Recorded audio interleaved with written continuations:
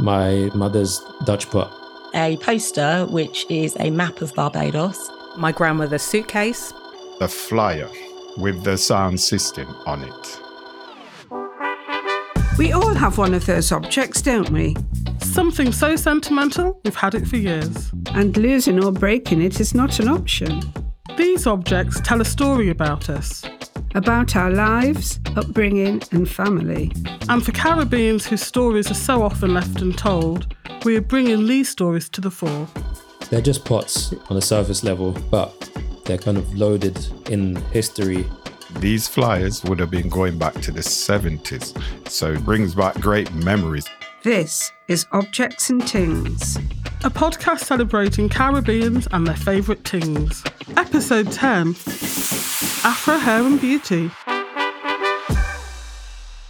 Hello, this is Objects and Tings, a weekly show celebrating Caribbean culture in the UK. I'm Catherine Ross, and this is my daughter, Linda. Hello! Together, we run Museum And, a social history museum we take around the UK, so we can meet and connect with people of all different ages. Our exhibitions focus on the lives of Caribbeans in the UK and share all the brilliant things we Caribbeans have done here. And this year, to celebrate 75 years since the Windrush first came to Britain, we're celebrating the Windrush generation in particular, with help from this podcast. Yes, each week we speak to a different guest about an object close to their heart. And use that as a jumping-off point to discuss their family and life experiences. Not every guest will be from the Windrush generation, but if you're Caribbean and living in the UK, chances are you will have a story about someone who is. And that's what we're dealing here at Museum And. Stories. They are our currency. So, shall we meet today's guest then? Yes. My name is Rudy Page. I am a management consultant and I am the former sales and marketing manager of Dyke & Dryden, the leading importers and wholesalers of Afro hair and beauty products during the 1970s, 80s and 90s. Great! Hair! I love talking about black women's hair. The innovation of tools and products for Afro hair has come so far over the years, so I can't wait to hear what object Rudy has in store for us. Yes, so can you guess what it might be? An Afro pick? Foam rollers? Dark and lovely like me? You're almost there, but it sounds like you're going through our bathroom cabinet. Let's find out from the man himself.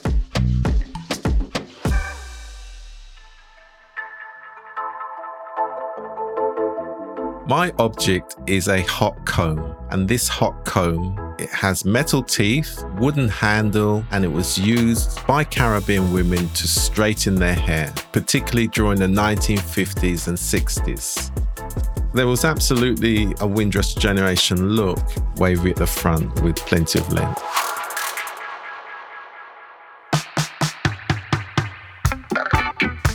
My mother was one of the best stylists at using the hot comb when I was a child. And so on a Saturday night, women would come round for her to style her hair before they all went out to party. And then in later life, when I became the sales and marketing manager for Dyke & Dryden, the hot comb and Afro combs were an integral part of my business life at the time. So I always had that close affinity to the hot comb and always made sure that I sold one wherever I went. In fact, I used to carry one around in the car for sentimental reasons.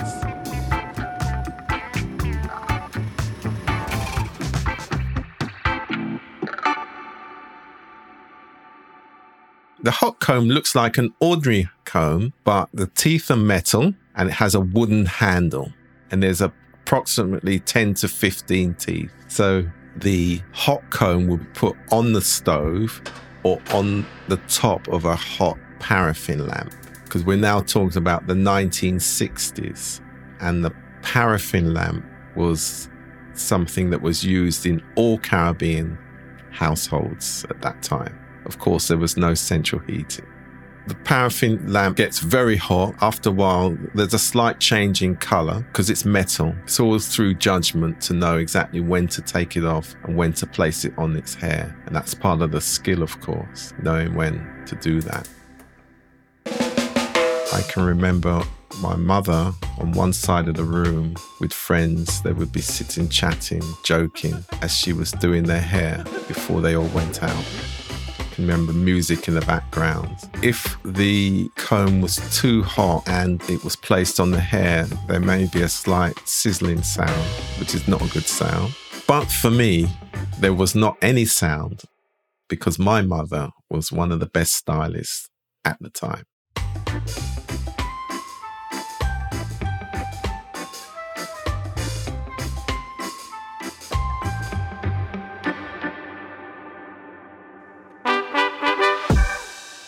I love the idea of Rudy carrying around a hot comb for sentimental reasons. I'm really sentimental too and hang on to everything that's special to me. In fact, I love documenting my life through objects and things. Yes, you even keep our podcast scripts, don't you? I do indeed. You love a memento, Mum.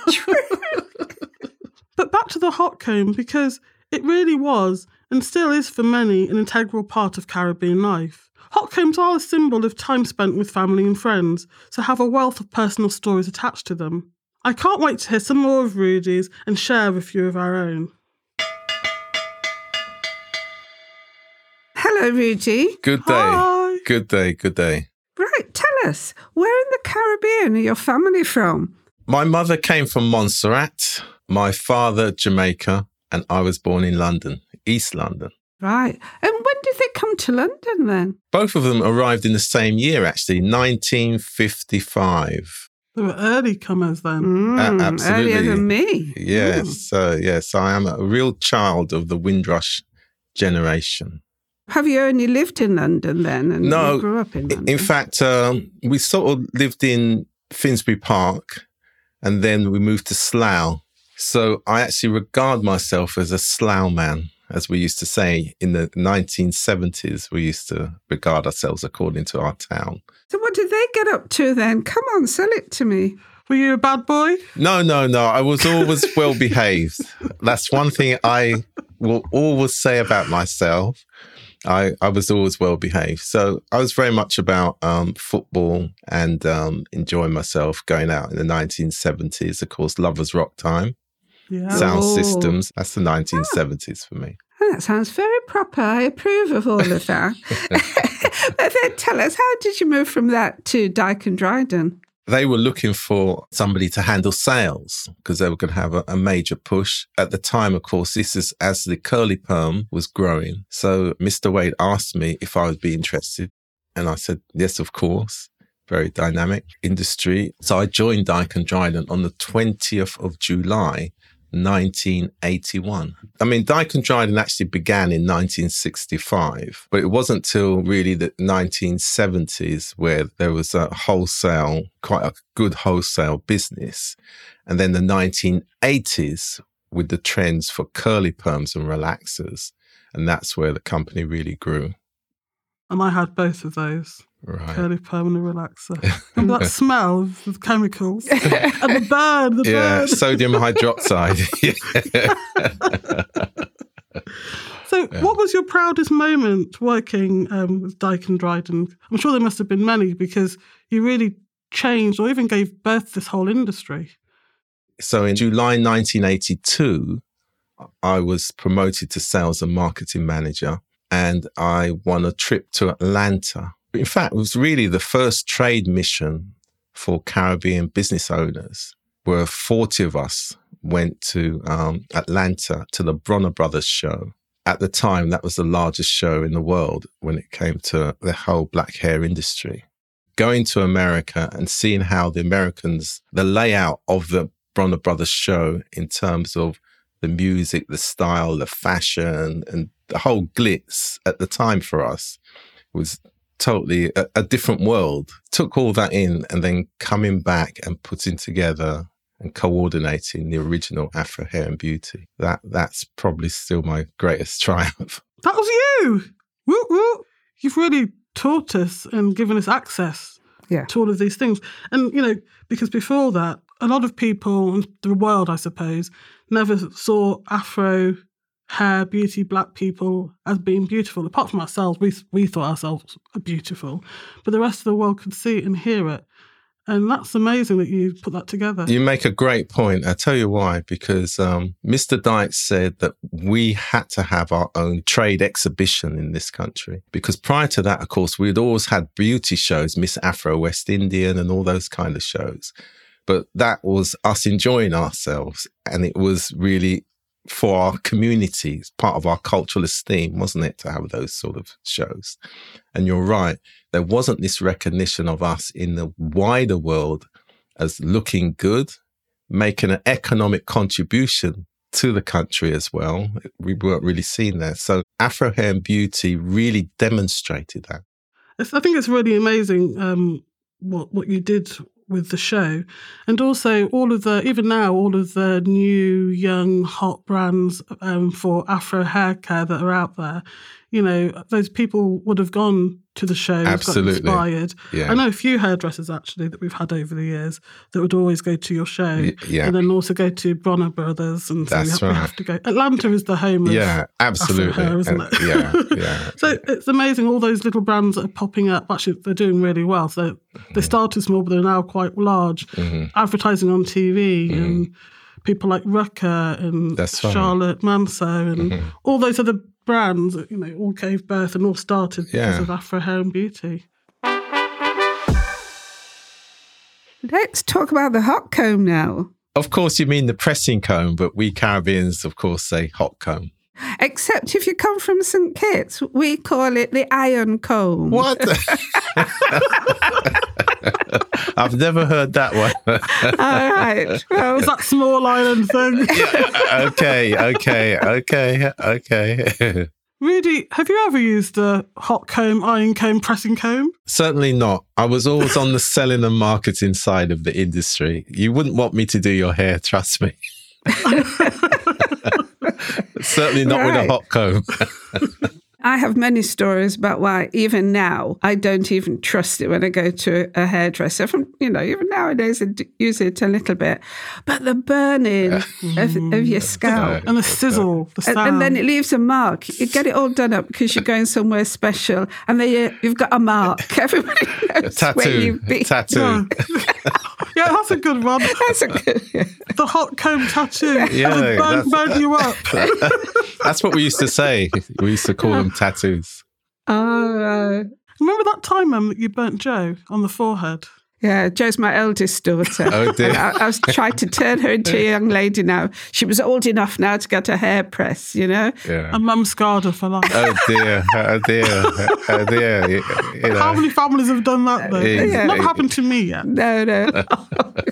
But I do miss when the smell and things. It's all nostalgic, isn't it? Yeah, the sizzle, like you said, the Linda. smell of the burning of your actual hair. But it looked amazing after, didn't it? Exactly. You can't beat a hot comb, hot press.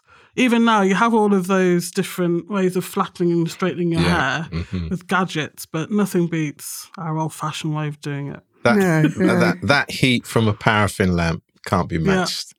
No. Well, because I'm so super young, I never had it on the paraffin heater, but I've heard about that. Yeah. On the stove? The stove. Yeah, it was a stove, really. I remember that, sitting in the kitchen and wincing every time Mum came near you with it. I don't want to do it. And me shouting, keep still. Sunday night, ready for Monday morning for school. Exactly. I mean, that's why the kitchen was one of the best salon places in the community. I think that's probably why we still go to the salon and get your hair done, but you have to eat something because it's been ingrained in you since you're a child. Part of the culture. Yeah.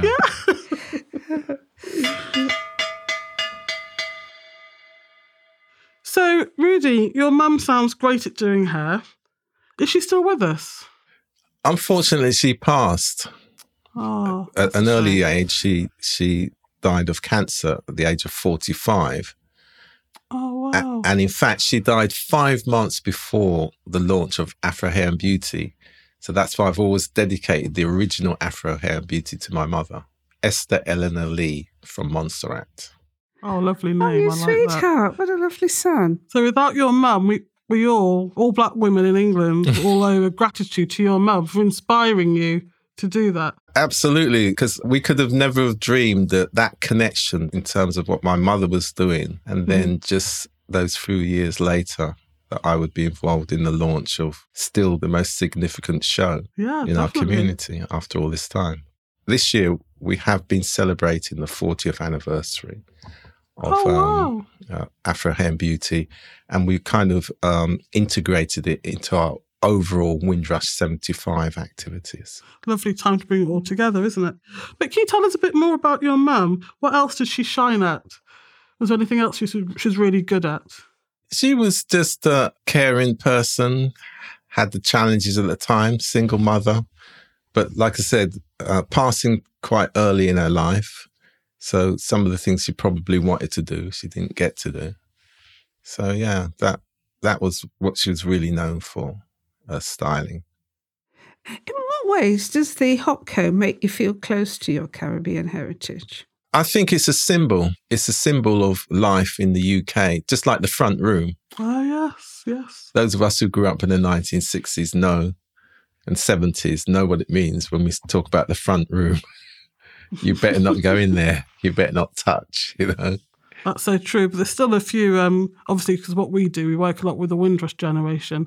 And when we go around to their homes to, just to chat, not even to actually do any work and have a social time, the front room is still the untouched room for a lot of people. Yeah, that gram.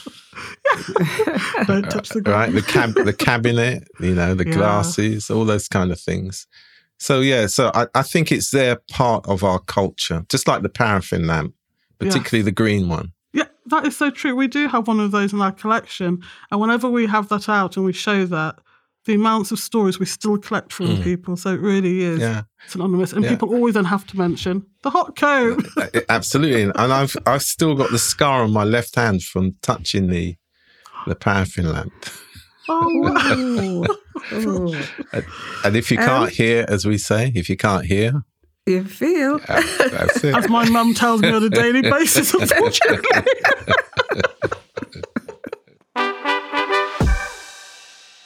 We like to end each episode with a saying. You've already mentioned one, and if I could take you back to that, you said, if you won't hear, you'll feel. Have you got something else you might want to share with us? Or some sort of saying, anyway? It's not really a saying, but I would like to end on a note. I would be really happy if we could recover lost expertise in taking care of our own hair, because I think that's very important for the cultural esteem for the future generations. There's nothing better than sitting with your mum and she's teaching you how to plait and the importance of parting and straight partings. Greasing your roots. Yeah, again, I'm Caribbean, Windrush generation. We grease our roots. We don't moisturise. And oil. Yeah. Oil and all of that. So we grease our roots and stuff like that. And explain why it's important. And you work out the styles between you. I think it's really nice. It's bonding as well. And one of the things, as you mentioned, that the roles that we played at Dyke and Dryden is that we used to go and speak in schools and children's homes, including Dr. Bernardo's. Because again, in those days, there was a lot of young children, mixed race, as well as, Caribbean children who were in these homes and they just didn't know how to take care of their hair. So if you think, again, in those times, that was kind of a neglect of the young person, which impacts on their cultural esteem as well. Yeah. So Dyke and Dryden were very clear that was one of our roles in the community. So as staff, we used to do that. I think you're totally right. And unfortunately, we do need to look after our hair and the culture behind it, because we're still asked as a museum, and it's usually by children's homes, to come in to do a talk about hair. So it's something that we all need. In fact, even myself, I must admit, which is really bad to admit out there in the world, but I don't do anything to do my hair myself. I grease it in the morning. I still say grease, but I go to the hairdressers once or twice a week, but it's usually once a week, and get them to do everything, wash it, grease up my roots. I'm so lazy. Luckily, I don't have any children, so I can't pass down my bad habits. But as you say that's interesting. But COVID brought some lessons back to many women about their hair. because they weren't, over a couple of years able to go to the salons. And also that caused a lot of women to go back to the natural style as well. That's what I did over COVID. Yeah. I moved in with my mum. I didn't want to live on my own over COVID. Mum used to grease up my hair once a week, didn't you? Yeah. Plait it up. And then when the world opened again, I didn't go to have a relaxer. I went to have keratin. And my hair just grew and grew and grew and it was back natural. Yeah. And I was like, is that all it took? Just to leave my hair to grow and do its own Absolutely. That's nature. Leave it alone, moisturize it, and it grows. Can I just say my saying? It's not really a saying. It's something Mum used to say to me and my sister about doing our own hair when we were younger, when I did try and do my hair. She always used to say, remember to comb your finnegans. Those little bits back here, some people call pepper grains or pepper Absolutely. That's right. Yeah. We don't know about those things. Right. Thank you very much. Thank you so much for our chat today. I've really enjoyed it. Yeah. And thank you for coining that phrase, Afro hair and beauty. Thank you. Because I am definitely Afro and I'm definitely beautiful. See you soon. Bye. All right. Bye. Great. Take care. I love that ending sentiment from Rudy. As Caribbeans, it's easy to lose the practices of our elders and ancestors, especially because Caribbeans tend to move around the world so much. So I'm keen to take his advice on board, research old techniques, and get back to my roots, literally. Yes, that's the best advice I've heard for a while. Hair care is definitely self-care. It really is. I truly believe that. So, that's all we have time for today. If you're liking what you're hearing, please get in touch. Yes, I know we say this every week, but we honestly love hearing from you. You can find us at Museum And on Instagram. And at museumand_ on Twitter. And you can also head to our website, museumand.org, to find out more about our work, sharing Caribbean brilliance across the UK. Next week, we'll be speaking to someone whose object is something you can all interact with at home. Yes, it's going to be a multimedia extravaganza. But until then, bye-bye. Bye!